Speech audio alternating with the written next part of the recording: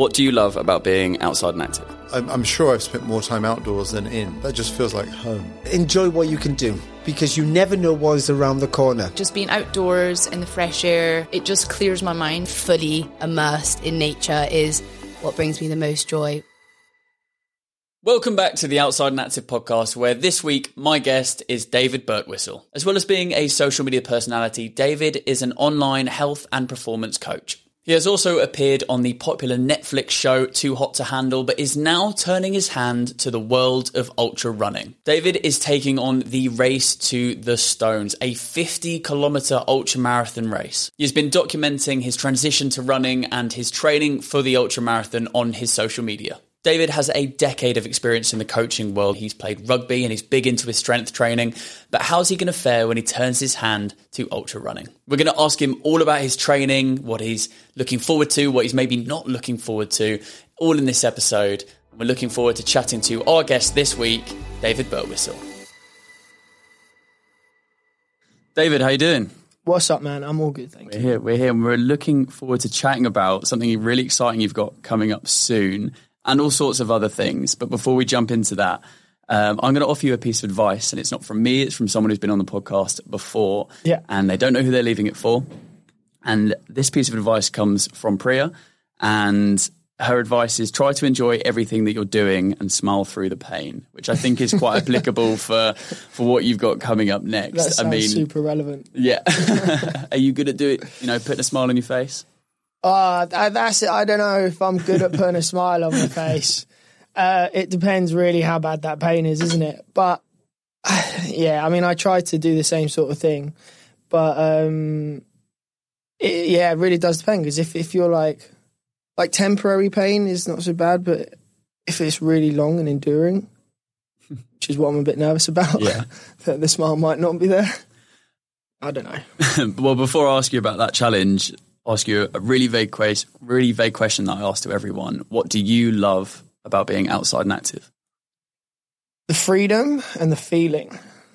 It is, for me, the feeling of being outside and just in nature and like being able to go places and do things, and it just gives me this sense of freedom.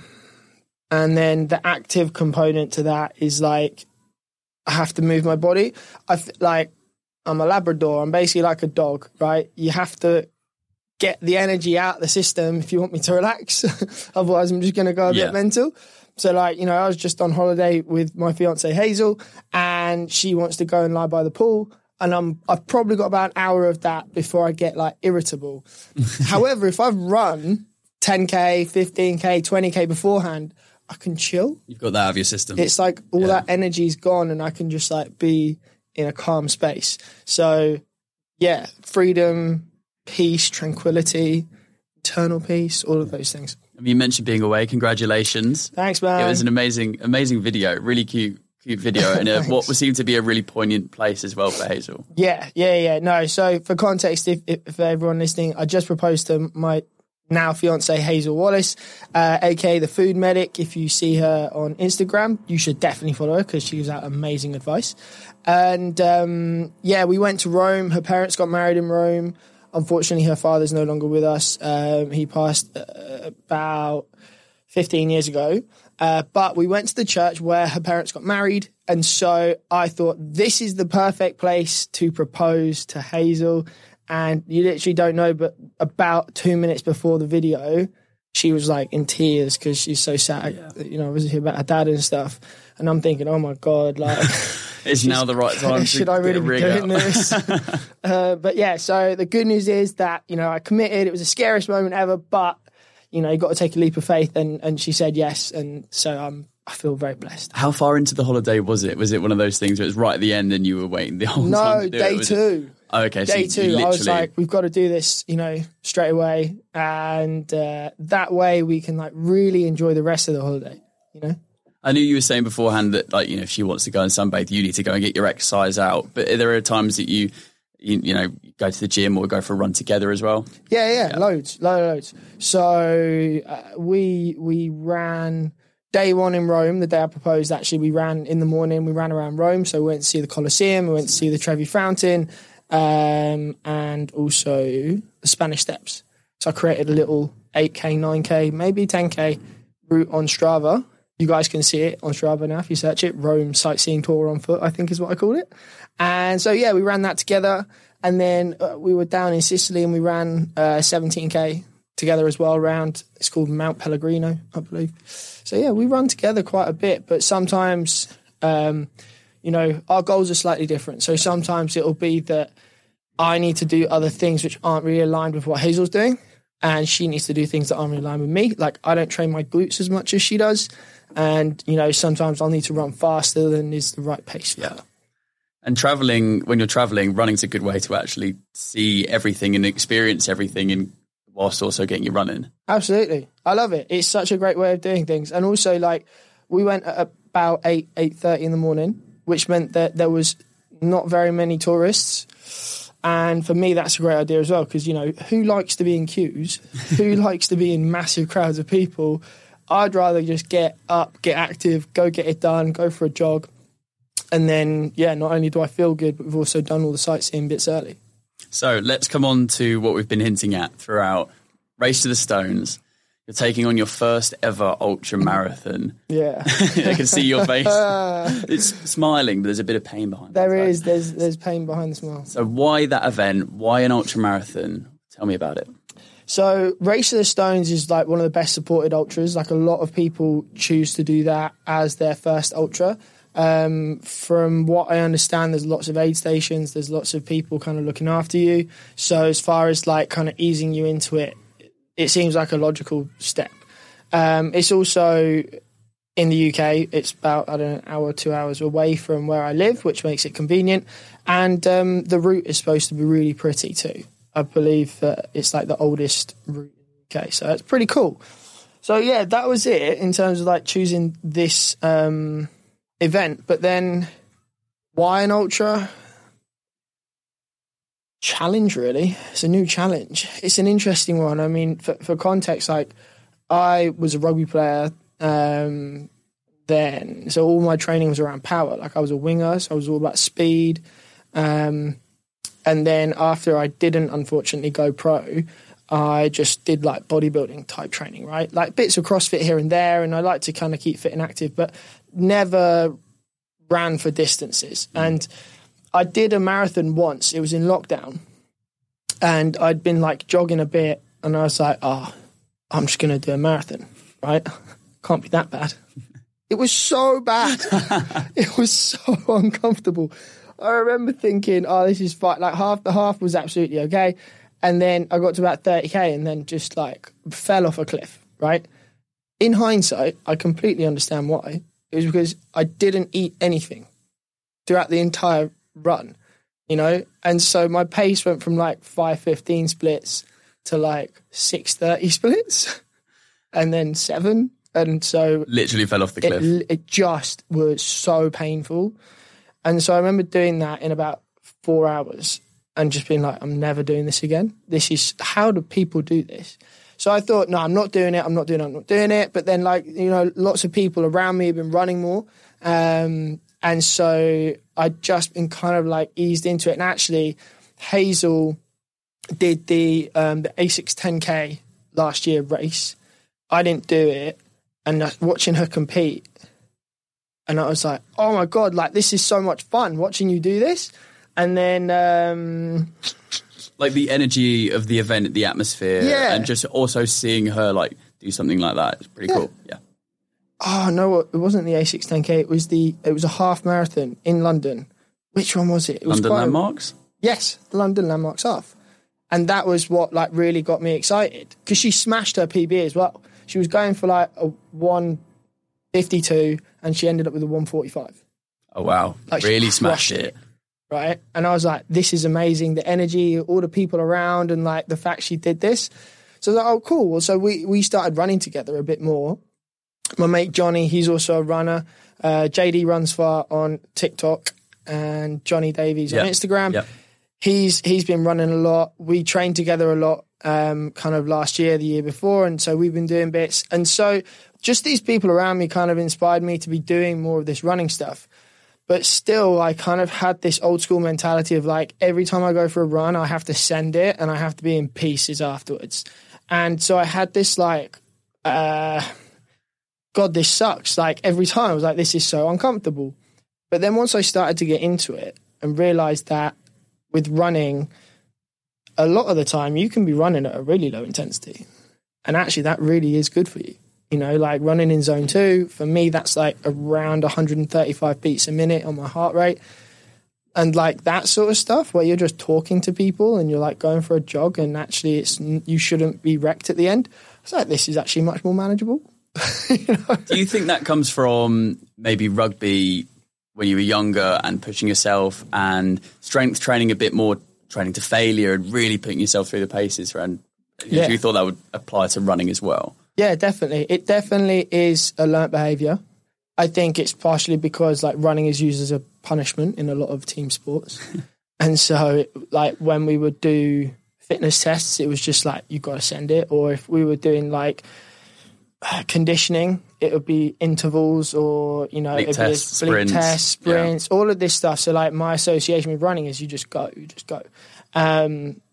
So I think that's where it kind of comes from, definitely. So it seems like you had the transition of running that a lot of people seem to experience. If you start doing it because like, you're kind of mainly doing it during lockdown, and then you were sort of felt like you had to do it, and probably then looking at times and trying to really focusing on times and distances, and then finding out that, oh, okay, well, I can have my easy run. I can then also push myself in interval training and tempo runs, and also have those long runs in there as well, and really mix it up. It seems like you had that kind of transition. Yeah, it's been really nice actually to have that, because it's meant that it's much more manageable in terms of like energy output and stuff, and also fatigue, balancing my other training.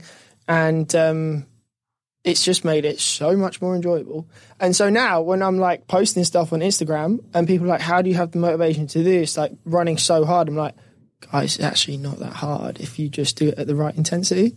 Like if you do zone 2 running, it's actually like quite enjoyable, you know? And you can run with friends and literally talk to them whilst also be improving your running. Yeah, exactly. It is good. It is good. And the thing that I found so cool about it is that as soon as I started to talk more about running, the community of people that also like running have just been like, hey, oh, you like running? I like running. Like, do you want to do this thing? And so it's just been like very welcoming as well, and very friendly. And there isn't really an ego. I've not come across people that have got ego, which is really cool. Super friendly community. Yeah. I've found that a lot. And that is quite refreshing coming from a weightlifting, rugby, CrossFit background, like kind of fitness industry background where it's a bit different. It is a bit different. Yeah. It was interesting you said about Johnny, because I know that he does a lot of he weight training and also running as well. And I guess that's probably still what you're doing. Yeah, it's still what you're doing now. How do you balance that? You know, obviously you've got to try and get a certain amount of miles, especially now you're training, miles in the legs a week, but also wanting to maintain your as much strength training as you can. Yeah, it's an interesting one, because this is the first time I've been really trying to balance both of them. One of my fears when I started to run more was that I didn't want to lose the physique that I've built, right? Because it's taken me like 15 years to kind of get to this point where I can maintain roughly 92 kilos body weight at 6 foot. And so that was one of the concerns I had. So the key thing was for me switching my leg training to be non-hypertrophy focused. So that strength, the kind of resistance training I was doing with my lower body was much more unilateral work. So not really squats and deadlifts and leg press, but more like lunges and step ups and Cossack squats. And so unilateral movement, single leg exercises, much more along like stability work, balance, making sure that the joints are stable. And so as a result of switching from hypertrophy to the training I just described, it's meant that my legs aren't actually getting as fatigued, right? Because you don't want to go through a heavy leg session and then the next day have to go and do your long run. Yeah. It's like, you know, if you do a big squat session, for example, a big hypertrophy leg session, then you're like 3 days, 4 days where you're actually like, you can't perform as well. Plus my legs are already sufficiently big. They don't need to be any bigger. It's just a it's annoying enough trying to find trousers. It's, you know? Squeeze your legs in. Yeah. So, that was a big switch. And also because of that switch from hypertrophy to more functional leg training, for lack of a better word, it's meant that like my mindset is like, how can I get better at running? How can I be strong, functionally strong? How can I move my body with more purpose and just be better at doing all these other things? So it's a shift in the approach, which means that my whole mindset shifts to that as well. How's it affected nutrition-wise? Yeah, that's an interesting question. I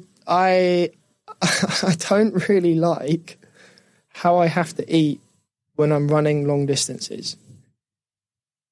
I did a 36k run the day after coming back from a stag do, which was such a bad idea, but it was the only time that week I could do that run. It took me like 4 hours, right, to do this 36k trail run. And I was so broken. It hurt so much. Where was the stag do? It was in Lisbon. 3 days with the lads, didn't have much sleep, drank lots and lots of alcohol, as you expect. It's all very standard behaviour. And then I was like, well, the only time I've got to do this is Monday morning. Got back on Sunday night. Anyway, the point I was making was that the nutritional component of running long distances, it's all sugary foods, isn't it? Right? Yeah. Like it's high glucose. And so I don't really like eating like that. And also, like, when you have run long distances and you get fatigued, you feel like you need to eat more calorie dense foods. Yeah. I've personally found it harder to balance my nutrition with performance for long distance running and aesthetics and how it makes me feel. Because those are the three things that are important for me. Yeah. I've got it nailed when I'm doing weight training and moderate intensity cardio stuff. Like if it's an hour or an hour and a half, that doesn't really make any difference. But it's the 3 hour runs or the 4 hour runs that you're like, you feel wrecked afterwards. And you have to get those calories back on board. You have to get the calories in. So that's been a hard adjustment for me personally, is like getting in the right amount, the right nutrition at the right times to fuel the performance, but also, you know, make sure that I'm not overeating or undereating and balancing recovery. It is a bit more tricky. Yeah, because if you were sticking to that sort of diet of when you're strength training, I imagine really super high protein, that's not necessarily going to transfer when the calories are being pushed up, because eating that much is actually a lot more effort than it sounds like. Yeah. So like, okay, so let me paint a picture. Like when I'm just doing typical weight training and, you know, normal for me cardio, which would be like, say, an hour twice a week, right? If that's the kind of way I'm training, I can generally eat high protein, maybe 200 grams of protein a day, lots of vegetables, so very high fiber, and then a moderate amount of carbohydrates for me, which is still like a decent amount. So I eat about maybe 3,000 calories a day regularly. That I can absolutely manage. My energy levels are nice and flat. My body fat is staying in the same place. Like my training feels good. Like my energy is great for work. I can concentrate. I can sleep well. All of these things, it's like perfect. The tricky thing is that if I was to run for 2 hours, 3 hours, you're looking at roughly 600 or 700 calories per hour of exercise. So if I'm running 3 hours, that's another 2,000 calories that I need to eat that day to manage it. And so that's then 5,000 calories, but I've been running for 3 hours. So then that takes a big window of time away from when I can actually eat. And so then that means the time before I exercise, the food needs to be faster digesting. So typically it'll be overnight oats, is what Hazel very kindly makes me, with some jam, or it'll be rice pudding.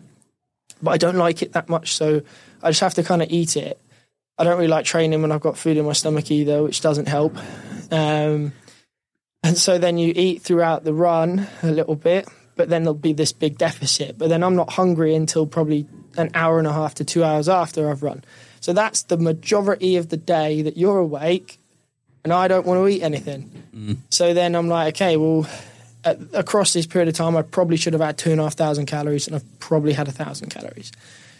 And so I've got 6 hours to eat, like 3,500, 4,000 calories. It's very hard to eat that much food when it's vegetables and high protein, because it takes a long time to digest it. So that means I have to switch to more faster digesting foods, lower protein, lower fibre. And I just don't really like the way I feel when I eat like that. It makes you feel crap. It does make me feel crap, and especially when you've had that, like you said, 16 years of a certain goal and going in a certain way, and so this is completely almost flipping that upside down and going, I know this is what I need to be doing, because all of the, that it's adding up to what I need to eat, but it's just, it's really like watching you say that, listening to you say that, you can really see the difficulty that I imagine a lot of people that do ultra running, and especially when you're doing cross training as well, will face. So it's really interesting hearing that. Yeah, because I still need to be eating roughly 200 grams of protein a day. For me to, that's kind of optimal for me, to balance that with strength training and body composition goals. So then it's 200 grams of protein, which takes quite a lot to digest that. You have to get it across the day. And then from a carbohydrate perspective, like if I need to be eating, let's say, a lot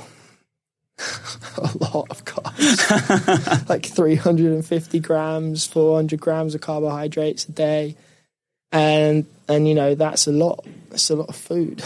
It is a lot of food. And how, I find it really interesting talking about the nutrition side of things. Do you have, everyone will have those sort of foods that they really enjoy, or those secret tricks and hacks for them that they enjoy? Do you have stuff like that you're like, I just need a surge of protein that's not a protein shake or powder or whatever that? I like Fage 0% fat yogurt, really good stuff, very high protein. Like low fat cheese is also a really good one. So like Emmental, I think it is, low fat version of that. It's got like loads of protein in it. Those are my general go-tos, to be honest, in terms of protein. Yeah, trying to make eating not a chore, but it almost does become. It seems like it becomes that. It's become a bit more of a chore when I've been running a lot. I've got it nailed for not having to do loads of exercise. Like for me, a moderate amount of exercise, like an hour a day, I've got that absolutely nailed to a T, and I've also coached loads and loads of people to do the exact same thing, balancing work with their training, with their social life, all of that stuff, because that is what a lot of people are just trying to achieve, is like balance. Running long distances is not really that balanced because it takes a lot of time, and it's quite an unachievable thing for a lot of people. And so now I'm in this process of trying to find out my new way of balancing all of this stuff. And so far, I guess the hardest thing is just eating the right amount whilst I'm running. That's a great point, time balance, because a lot of people will have that same problem as well with work, family, social life, and then trying to fit in either their running or their sport or their gym or all of that at the same time. Yeah. What's your approach and advice for people that are really struggling and need to make time? Organisation is the most important thing here. It really does come down to what your priorities are and then organising your week in advance. Lots and lots of people think they have no time because everything is done as it happens, rather than proactively being like, okay, I need to do 3 training sessions this week. I need to go to work for 40 hours. I need to eat 15 meals Monday to Friday. I need to, look after the kids at this time. I've got a date night at this time. I'm going to see my mates on this day. Like, how do I fit all of this in? And what most people do is they know they've got to be at work between 9 and 5, and then everything else just sort of fits in around that. Whereas, like, if you want to be a super high-functioning individual and get everything done that you want to get done so that you're proactively moving forward in all areas of your life, then getting your diary organised is, like, the most important thing. It's like, had I not put into my diary that I needed to do the run the day after the stag do, would I have done it? No, I would definitely not have done it because I was in such a bad way. But I had to get it done because it was the only time I could have done it that week. And it's kind of just that simple. It's like the first thing is just getting super organised. The next thing after that is going to be super critical of what your priorities are. That's the thing that a lot of people give everything the same value until push comes to shove, and then they just choose the thing they want to do more. Whereas, like, if you're really critical of, like, what the things are that you need to do, what those priorities are, and then not the thing you want to do the most, but the thing you need to do the most, that will then really help to organise, and then you can get everything done. Where does your motivation come from? Not wanting to be a failure. In the simplest terms, it is, I want to be capable, I want to be able to do anything, right? The motivation is like, people ask, like, how do you keep going whenever you're doing anything? And I'm like, because in my head, I'm like, this is uncomfortable. And then the other side of my brain goes, don't you stop, you little bitch. Yeah. Just keep going. Just keep going. Like, that it's literally that simple. It's just my brain telling me, you can do it, you can keep going. And I just don't want to be seen as weak. I don't want to give into it, because I see that if I start giving in when something's uncomfortable, then that's going to radiate out into everything else. That's going to, when work's difficult, I'm going to be like, I'm just going to take a day for myself. Like, I'm my own boss. No one tells me what to do at work. So if I want to take a half day or a day, then I could do it. Yeah. But it's a really slippery slope, because then, well, you know, what if my relationship gets tough? Am I just going to walk away? What if I'm in a difficult time doing something else? Like, every single day, I believe that we are put in positions where we make decisions, and every time you make a decision, it reinforces a belief in your head. So if I repeatedly do actions which reinforce the fact that I can do anything, then I'll continually believe that I can do anything. However, if given the same opportunity, I take the route which is easy, I'll continually reinforce in my head that I need to take the easy route. And it really is it's as simple as that. So there will be times when you're running this ultra that you'll be thinking, why am I doing this? This hurts too much. There is the option for me to just stop running or stop moving forward. Yeah. You have to have, as well as a certain level of physical standards to be able to do an ultra, the mental side of it has been massive. What have you learned about the mental side of running? It's an elongated version of the same conversations I always have, because it's over a longer period of time. They just kind of happen more often. The internal conversations of like, oh, this is uncomfortable. Oh, is that a little niggle? Oh, does my foot feel okay?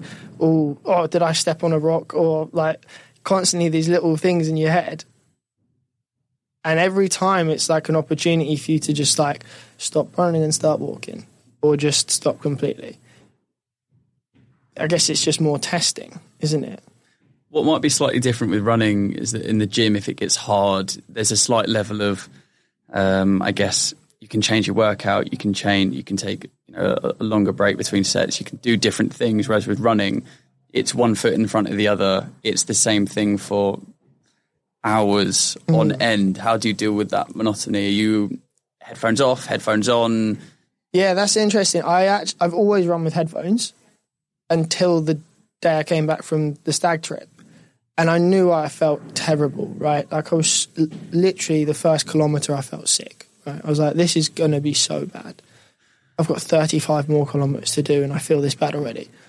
I was like, right, well, you put yourself in this situation. So make this as hard as it can possibly be. And then the ultra will be easier. So I was like, I'm not wearing any headphones today. So that race, in my head, was a race. That 36K was just a mental. It was a mental challenge to me of like, you feel terrible. Like I felt worse starting that 36K than I did after the marathon. I did wow. That's how crap I felt. Just no energy whatsoever. So I was like, right, well, you don't deserve to wear headphones. You don't get headphones today. And that was the mindset of it. And so I was like, right, I just need to go and get it done. And then, yeah, it sucks. And every time I wanted to stop, I was like, right, I just got to keep going, just got to keep going, just got to keep going. And so like doing that, because it was so like uncomfortable, I was like, right, well, the ultra can't be this bad because I can run a half marathon and not feel that bad. So I'll probably feel better than I did running that 36. I imagine you're tapering at the moment. You've been through that process. Did you know? Because I remember not really realising what that was and why it was important. But how has that been? Yeah, it's been good. It's been fine. This is because the ultra's on Saturday, so we're 5 days out, which means that this week is very calm. I'm going to go to the gym this afternoon, do upper weights, and then I've got a 5-6K gentle run on Wednesday, and then that's it this week. Yeah, I mean, for anyone listening to tapering that doesn't know what it is, tapering is when that time period before the race where you're not actually going to get any better, or what you might do is actually just accidentally injure yourself, and it just lets your body recover a little bit before. Yeah, essentially, like when we train, our body goes through a period of stress, and so you are essentially breaking down your body when you train. Training is a stress to the body. It's a positive stress because your body adapts to it in a positive way. But when you do that and you build up the distance of your running or your weightlifting or whatever, then your body becomes more and more fatigued.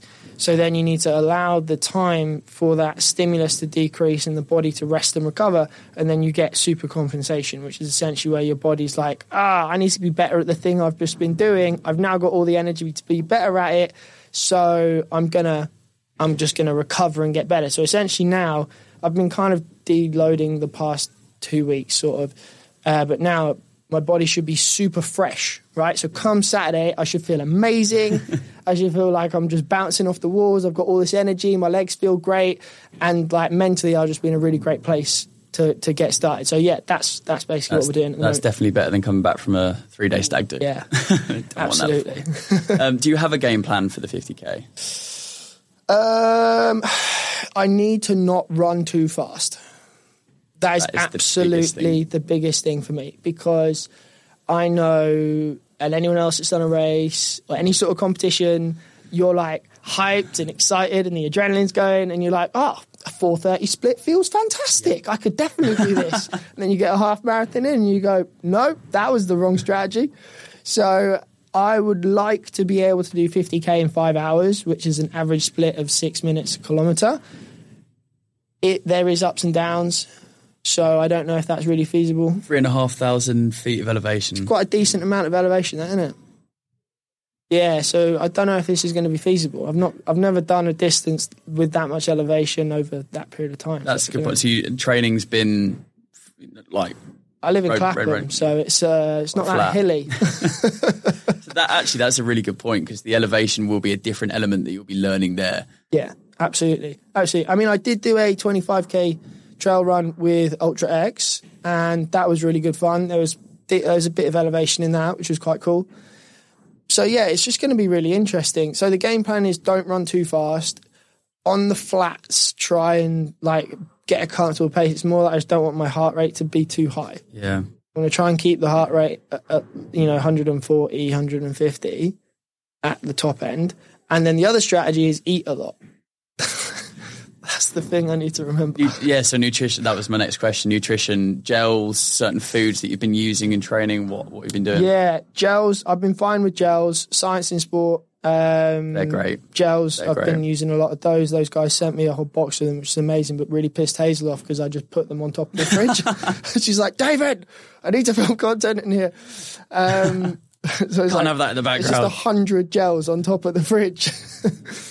So yeah, no, I've been using those and they taste great and I can digest them really well, so that's not an issue at all. So ideally I'd have just 3 of those every hour for 5 hours, but then, that's 15 gels. It's quite a lot. Is there something at the aid station that you'd look at and go, you won't know until you see it, but that is just what I need right now, whether it be sweet or savoury or something? So flapjacks is my strategy.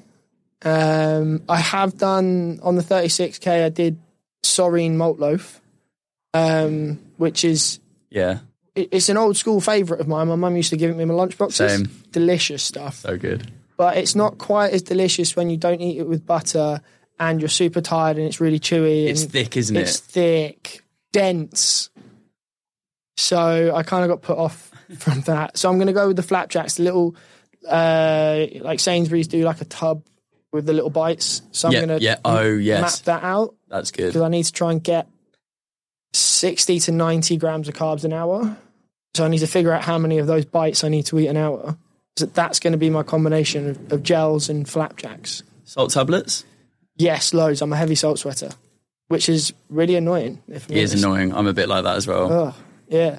I didn't realise it was such an issue until recently. Last thing you want is cramping up. Yeah, so that was the thing. Like when I did that 25k Ultra X trail run, I was thinking, it's only 25k. Like I can run a half marathon in like an hour and 40, so this should be fine. And we got to like 22k, and all of a sudden I was like, oh no, my muscles are not working properly. They started, like all my adductors started to cramp, and I was like, I've absolutely bottled this. So luckily I was running with Johnny, and he had like a pack of salt chews. I was like, mate, I can barely walk. Can you just give me these sweets? And I literally ate all of them and had like something from an aid station, drank some water, and then within about 20 minutes, muscles started working again. So that's something I have to be really aware of. What is it? Awesome Sups, Ben Kuma's company. Yep. I've been using their Hydrate electrolyte powder. Yeah, Ben's been on the podcast. He was really good. Yeah, good guy. He's a great guy. He's actually, I did the Kuma Academy, BTN nutrition courses. So the foundation one and the practical nutrition course. And they were excellent, actually. So, if anyone's listening that's interested in doing a nutrition qualification, like drop me a DM and I'll put you in touch with them. He actually emailed me today saying that they've got a £200 discount. So if you guys are interested, drop me a DM and I'll get you £200 off. But yeah, those salts, the electrolytes have really been helping. So I'm thinking though, I don't know if other people that have been in this situation have a preference, but I don't really like drinking sugary stuff when I'm running because I get sticky on my mouth you like end up just phlegming up. Orange juice is the worst for that. Yeah, so I'm going to do like a pint of the electrolytes before the race, and then I'll have a couple of litres of water in my Camelback. Yeah. And then I need to get the salt chews to get that stuff in so I can kind of balance it. What are you, twofold question, what are you most looking forward to about it, if anything? I imagine you are. And what are you most nervous about? The answer's the same, actually. I'm most looking forward to and I'm most nervous about doing it by myself. Yeah. Right? So it's kind of this Jekyll and Hyde situation, like, you know, Hazel's not going to be there. She's in Monaco. Johnny's not going to be there. He's doing turf games. Like, I'm not running it with anyone. You know, there'll be people there that I might bump into that I might know, but like running that distance by myself, unsupported, essentially, technically not unsupported because there are aid stations and stuff. I get what you mean, though. I get what you mean. I'm not doing it with other people. No. So, like, I'm excited about the challenge of doing that myself, but I'm also not really that excited about doing it by myself because when I finish, I'm just going to be stood there like sick. And then look around like, okay, well, I'm going to go back to my Airbnb now. You know? So it's kind of an interesting, I've got this like thing in my head. You almost just want it to start now. You just want to, like you want it, because you can overthink it forever. Yeah, definitely. And I guess sleep the night before might be quite tough as well. Yeah. Well, I got an Airbnb in the area, so I'm going to go down there on Friday and then hopefully get a good night's sleep and then just be there. Early start, isn't it? I would imagine, so I need to look into logistics. I think it's like 6. I think is it? It's like 6. Oh, no. That'll be fine. Hopefully the weather's all right as well. Not too hot. It's looking like it's going to be late 20s, like 28, 29. It's going to be warm. You're definitely sold tablets then. I've written down a quote which I think you'll recognise, and I wanted to elaborate why it's on your website. If you never try, you'll never know. If you never fail, you'll never grow. Yeah, Why's that on your website? I can't remember when I first said it, but years ago, I I think I was saying to a client maybe, but it was just a case like so many people don't do stuff because they're scared of potentially failing, and so they just don't even do it in the first place. I'm like, if you never try, you'll never know. Like you don't know. You literally don't know. Oh, I won't be able to. I'm like, well, you don't actually know that, right? That is not actually true right now. So the idea was like, if you don't try something, you won't actually know the outcome of it. So you might as well just give it a go. And then if you never fail, you never grow. It's just like as simple as most of our growth has come from pain and failure and not actually being successful at something. And so it's like actually the idea of embracing failure as the path to success is what I think is a much better approach than just trying to be consistently successful. Yeah, it's a good idea to try and be successful. But what I mean is that if you don't do stuff because you're worried about failing, then you're never going to put yourself close enough to the edge to actually achieve much. I'd rather consistently push myself as close to the edge as possible so I know literally where my limits are. And then I can be like, right, well, I can board it based on that. And you can make it, it's like quite simple. You can bring it into running quite easily because you're like, right, run as fast as you can for as long as possible, right? Like really send it. Some people will run and their heart rate will be like 150. And then some people will run and their heart rate will be 200. Right? And you're like, okay, you have actually run to your limit there. Like you can't go any faster. It's physically impossible for you to move quicker. The person that's running, they got 150 beats a minute heart rate. You're like, you're probably about 75% there. They don't know where their limit is. Once you know where the limits are, you can like much more easily gauge the difficulty of other stuff.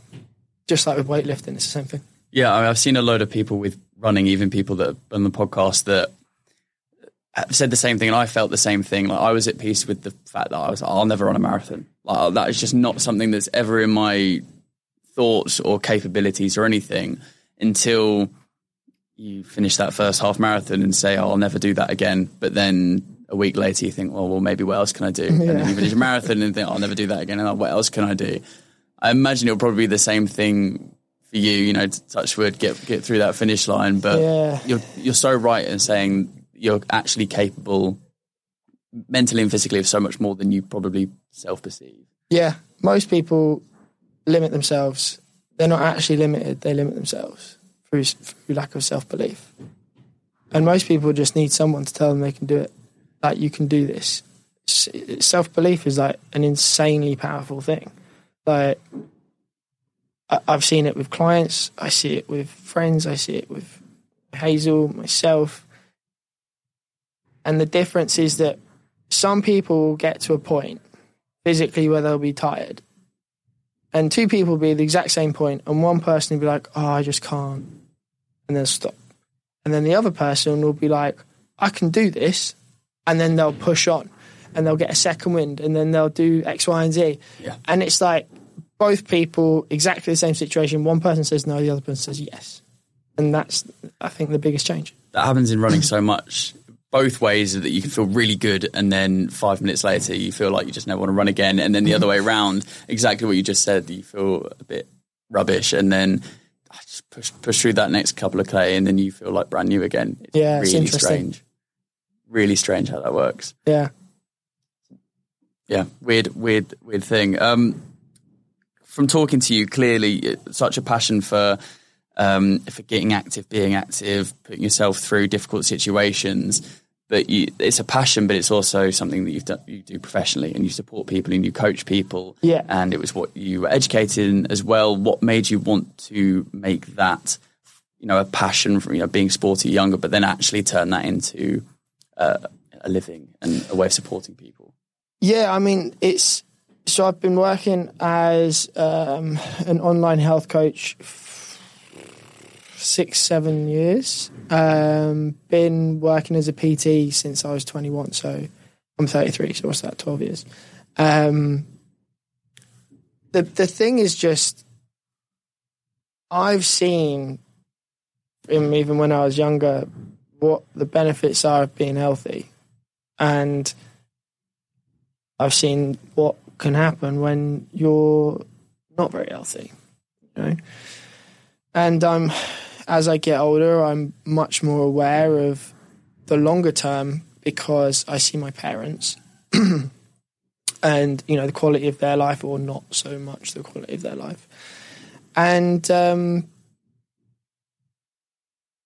you know, I was just always been interested in health and fitness because I was active as a kid. It was just like a thing that I just did. And then when I see people that have issues, be it relationship with food, be it weight issues, be it, you know, insecurity about going into the gym, self-confidence issues, all of this stuff. And I'm like, I've got the answers to your problem. I know how to help you. When they trust in me and trust in the process, it is so rewarding. It's incredible. It's also incredibly infuriating when they don't. And I completely understand it. I completely understand it because, like, if you were to write down the process on paper, it's quite shit. Like, the actual process of, like, what people go through from being, say, really unfit and quite overweight to being just moderately fit and healthy, right? Like, it's painful and it's uncomfortable and it's challenging, and not just physically, emotionally and psychologically. It is challenging. Your lifestyle has to change, the way you set things up, the way you eat, all of this stuff. And as we just discussed, one of the biggest things is going to be your self-belief.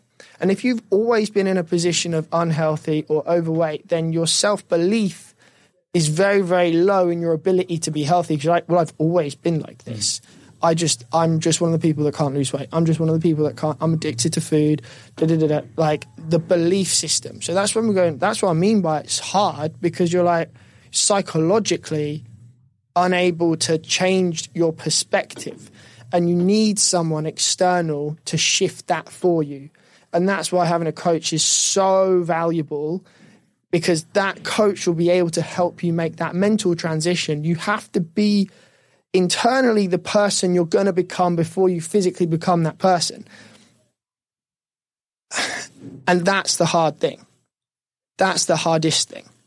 And that is the thing that can be really challenging, because, like, as a coach, I do all of the calls, all the consultations with our new clients. Even if I don't work with them, if my team work with them, I'll still speak to that client. And so they tell me their story, they tell me their history, they tell me what they want to achieve, they tell me all of their problems, and I feel for these people, and I'm like, this is great. Like, we can help you. I can help you get from where you are right now. We can achieve all of the goals, everything you want. I know exactly how to help you do it.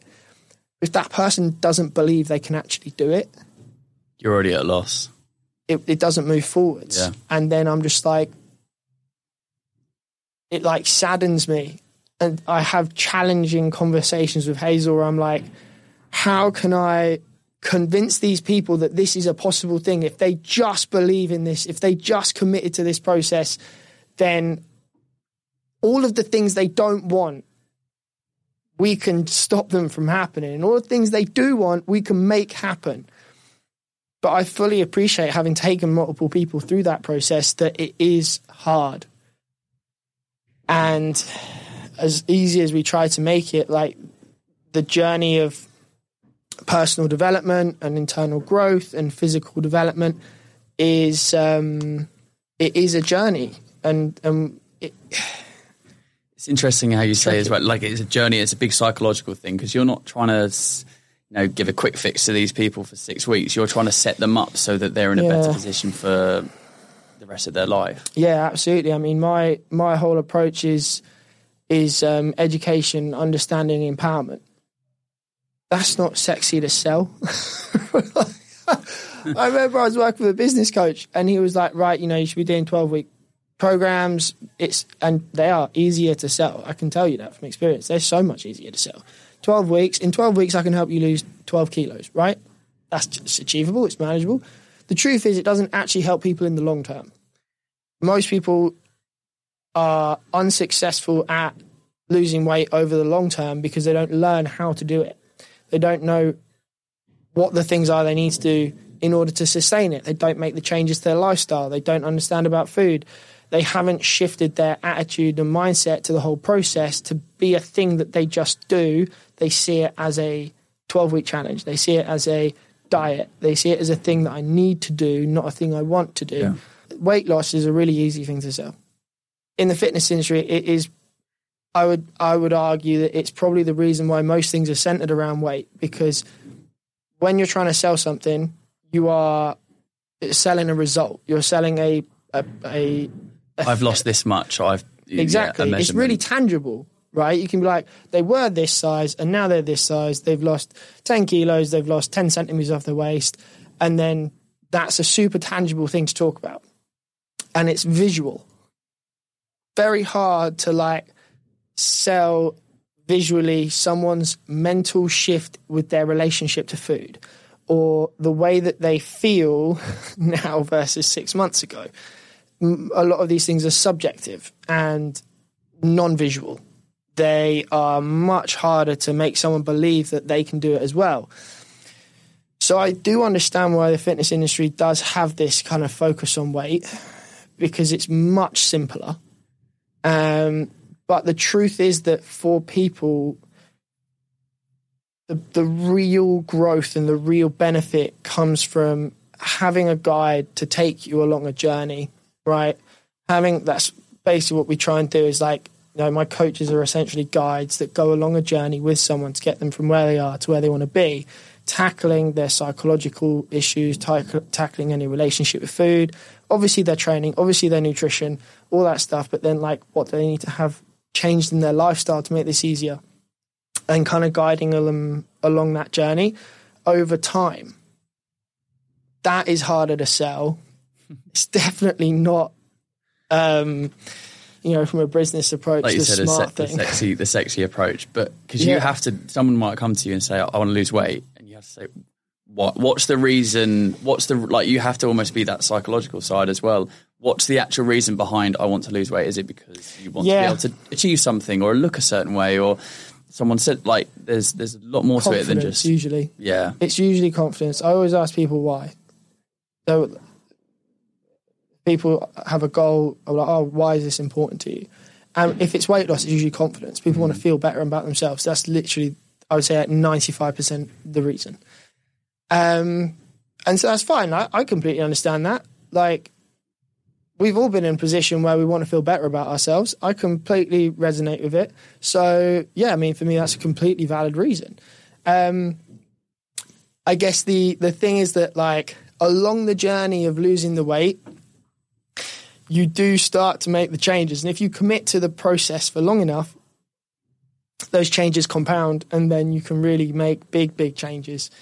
It's almost like the thing we want to do is get people to just take the first step. Just take the first step in the process. Make that step as manageable as possible. Make it non-intimidating. Make it achievable. And then once we've done that, let's just take the next step. And let's just keep adding onto these steps. And like slowly, we build and we build and we build. And then it's by doing that kind of step-by-step process that we actually make the big achievements. It's probably why I'm doing a 50K and not 100 or a 250. Because right now the step from marathon to 50 is manageable and it's not intimidating. It's a little bit intimidating, but it's not too intimidating, right? Whereas if I'd done like a marathon and then go, I'm going to do a 250K race, then I'm just going like, that is completely unachievable. Yeah. It's the same with weight loss. And so like that's kind of what we're trying to do. And then along that journey of like, oh, you wanted to lose weight, but like, how good does it feel the fact you can now move better? How good does it feel your back doesn't hurt as much? How good does it feel that you went out and ate at a restaurant last night, didn't feel guilty about it? Like, how good does it feel that you have this energy now? How good does it feel that you're sleeping better? Like all of these things, like, oh, yeah, no, that does feel good. This does feel nice. Oh, I like this. This is good. And we're like, cool, so let's move on to the next thing. Of like, let's focus on this. And then you can just add on to it. So that's why I mean it's a journey. It's not like the destination is the journey. It's like such a cliche, but now more than ever, I'm like super aware of this. Like life, it is, we're all going from birth to death, from A to B. And the destination is not death. It's not the end of the thing. The destination is every single day that we're doing something. And so like weight loss or running a race or training for anything or your job or your relationships, like all of these things are essentially the destination every single day. I find it really, I've pressed on that conversation because I find it really interesting. And I know obviously it's your life. And I know that people will take a lot from that, even just anecdotes from what you've just said there, and obviously there's more on your website and how you can support people. I find it really, really interesting, fitness and nutrition. Just before we wrap things up, just talking about, I was looking at your social media and follow you on social media, and it's a lot of effort to the production and quality that you put into your videos and your social media. To the outside, to people that might not know too much about that world, think, oh, it's just posting on Instagram, it's posting, whatever. But actually having that platform's a responsibility, but also the effort that you put into it seems to be extremely high as well. I mean, how big a part is that role, that social media platform for you? It's an essential component of everything I do. I have a love-hate relationship with social media, I'm not going to lie. I can imagine. The interesting thing is that, like, if we look back to about even just 3 years ago, like Instagram was primarily a photos app.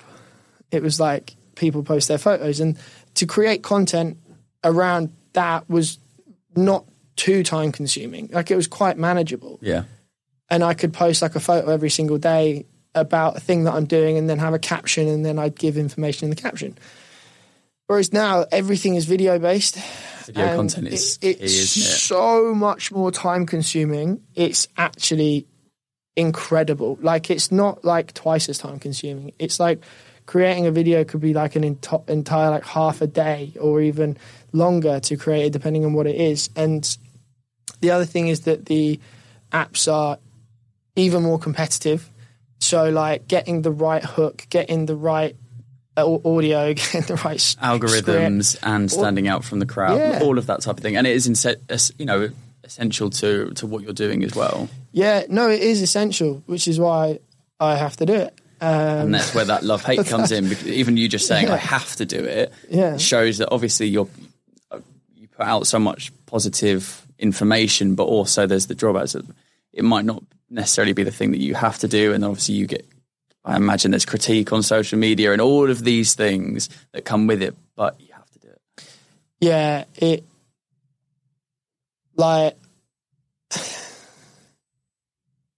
I don't know, I struggle a lot with it, to be honest, with social media, because I have to put, like I said, there's lots of effort that goes into it, and people don't appreciate that, firstly. Most people don't, because they don't do it. They just see a video, and it's like a 30-second video or a minute video, and they're like, oh, cool. But then the thing is that, like, I just don't know if it's a good thing or not, social media. Interesting. Like, for the world in general. Misinformation over top content, especially in your industry. The lack of, well, sometimes the misinformation that's out there must be so infuriating. It is terrible. Like, it. Obviously, like, if you get the right sources of information, then the information is going to be game-changing. The problem is that a lot of people don't know who to trust, because the people, and most often, the people that are the most trustworthy are not the people that get the most attention, because what causes attention on social media is controversy and is polarizing opinions. And most people who are very well educated are well aware that there's always two sides to an argument. And so what's most likely is that person would give probably both sides of the argument in their post and be like, this is one idea, this is another idea, this is what we can do, these are the pros and cons, da-da-da. That's just not as controversial as someone being like, this is the only way that you could ever get abs, by doing this one exercise. You know what I mean? It's just... target belly fat. Oh, it's dumb. It's so dumb. Sometimes I see posts on social media and I'm like, this is so dumb. It's not smart. And it's so harmful, and it hurts people because it misinforms them. It's like there's this 36, 38-hour fasting thing at the moment, which I think I saw people that have come out seen. recently, yeah. And like, okay, obviously you're not going to be eating calories for a day, so obviously that's going to have an effect. But actually, that's not a sustainable way of living, is it? No, not for most people. It's not. It'd have too much effect on their ability to work, their ability to communicate with their partner, sleep, all this. That's an example of thing, what you can see on there. Yeah, it's. I think there's within the health and fitness industry, there's who do you trust for your information, and that's. I mean, we should always challenge who we're listening to for our information anyway, be it on social media or not. The other thing is social media as a whole entire concept good for us or not? Sometimes I just don't know. I was interested. I had Ray Mears was a guest a couple of months ago, and I wasn't planning on talking to him about it, but talking about social media, and he said it's just like people come to his bushcraft wilderness classes that he's been doing for years and years, and now they just want to take a selfie with him and post it on social media and prove that they've been there. He's like, no, that. I'd rather have a conversation with you about, rather than coming up and asking for a selfie and then leaving. I'd rather say hello and learn your name and have a conversation. And social media it's just become this whole thing. I mean, that's one extreme of feeling about it, but but I mean, he's right. It infects the way in which we communicate with people. It really affects the way in which we show up in social environments, the behaviours that we have, and then why we do things. And that's one of the things that, for me, when I create social media content, I will very rarely have an idea about something and then deliberately go and make that thing, right? Most of my content is documented stuff that I'm doing, rather than being it'd be such a good idea and it would get so many views if I went and did this thing and then videoed it. I find that approach to it just false, disingenuous, inauthentic, and attention seeking. I'll go for a run or I'll do my training, that's my training, and then I'll document what I'm training. Or, I'll have a client that talks to me about a problem, then I'll be like, I can create a video about this problem this client's just told me about, and I can give the same advice to the audience that are listening. And so that's my approach to it. But when I see people doing stuff and it's just for likes and it's just for clicks and they're just doing it for attention, I don't know, sometimes I feel a bit sorry for them. Yeah. Because is your validation from that? People would be surprised how little time I spend on Instagram. I go on, I'll post something, and then often we'll just leave it. Well, as someone who's my degree's in film and television and that type of production, I can completely appreciate the effort that goes into creating some of the stuff that you post. So, but I can imagine it's frustrating when it's not just a phone pointed at you for 30 seconds and you post it. It's yeah. Well, also because the whole process changes all the time. What works, what's working, what's not working. All these things are constantly evolving. So it's you're trying to hit a moving target and you're trying to be authentic in the process. And then you've got however many hundreds of thousands of people looking at something and they're going through life with their perspective. And you might say something that doesn't agree with that person at that moment. And then you've been giving. And then someone's like, I really don't like what you're doing right now. Have you not thought about X, Y, and Z? And you're like, nah, to be honest, I haven't thought about that because that's not my life and that's not my experience. Sometimes it happens and sometimes people give me shit and I'm just like, yeah, no, I can see what you're saying, but it's just not how I think. So we just got to appreciate we're different people sometimes. David, I really appreciate this whole conversation for you for coming down. And really, I find it really, really interesting. And I know that there is so much that people listening to this will be able to take from it as well. And I'm really looking forward to seeing how you get on in your ultra. Thanks, that base has come back again. I'm sure you'll absolutely smash it. I'm excited. The only thing that's left for you, I mean, you've given lots of pearls of wisdom in this, but a piece of advice that I can pass along to someone who'll be coming onto the podcast as a guest in the near future. Just take everything one step at a time. Focus on one thing and do it properly. I look forward to passing that along. David, thank you. Thank you very much, man. Thank you for listening to this week's episode with David. We're really looking forward to seeing how he gets on in that race to the Stones Ultra. Thank you, David, for coming down to the studio and recording, and we're looking forward to following along your journey. If you enjoyed listening to this episode, then please do share it with someone who you think would enjoy it just as much as you. We're really trying to grow this outside and active community. You can also listen to the entire back catalogue of our episodes with some incredible guests over on outsideandactive.com or by just searching on the podcasting platform that you use.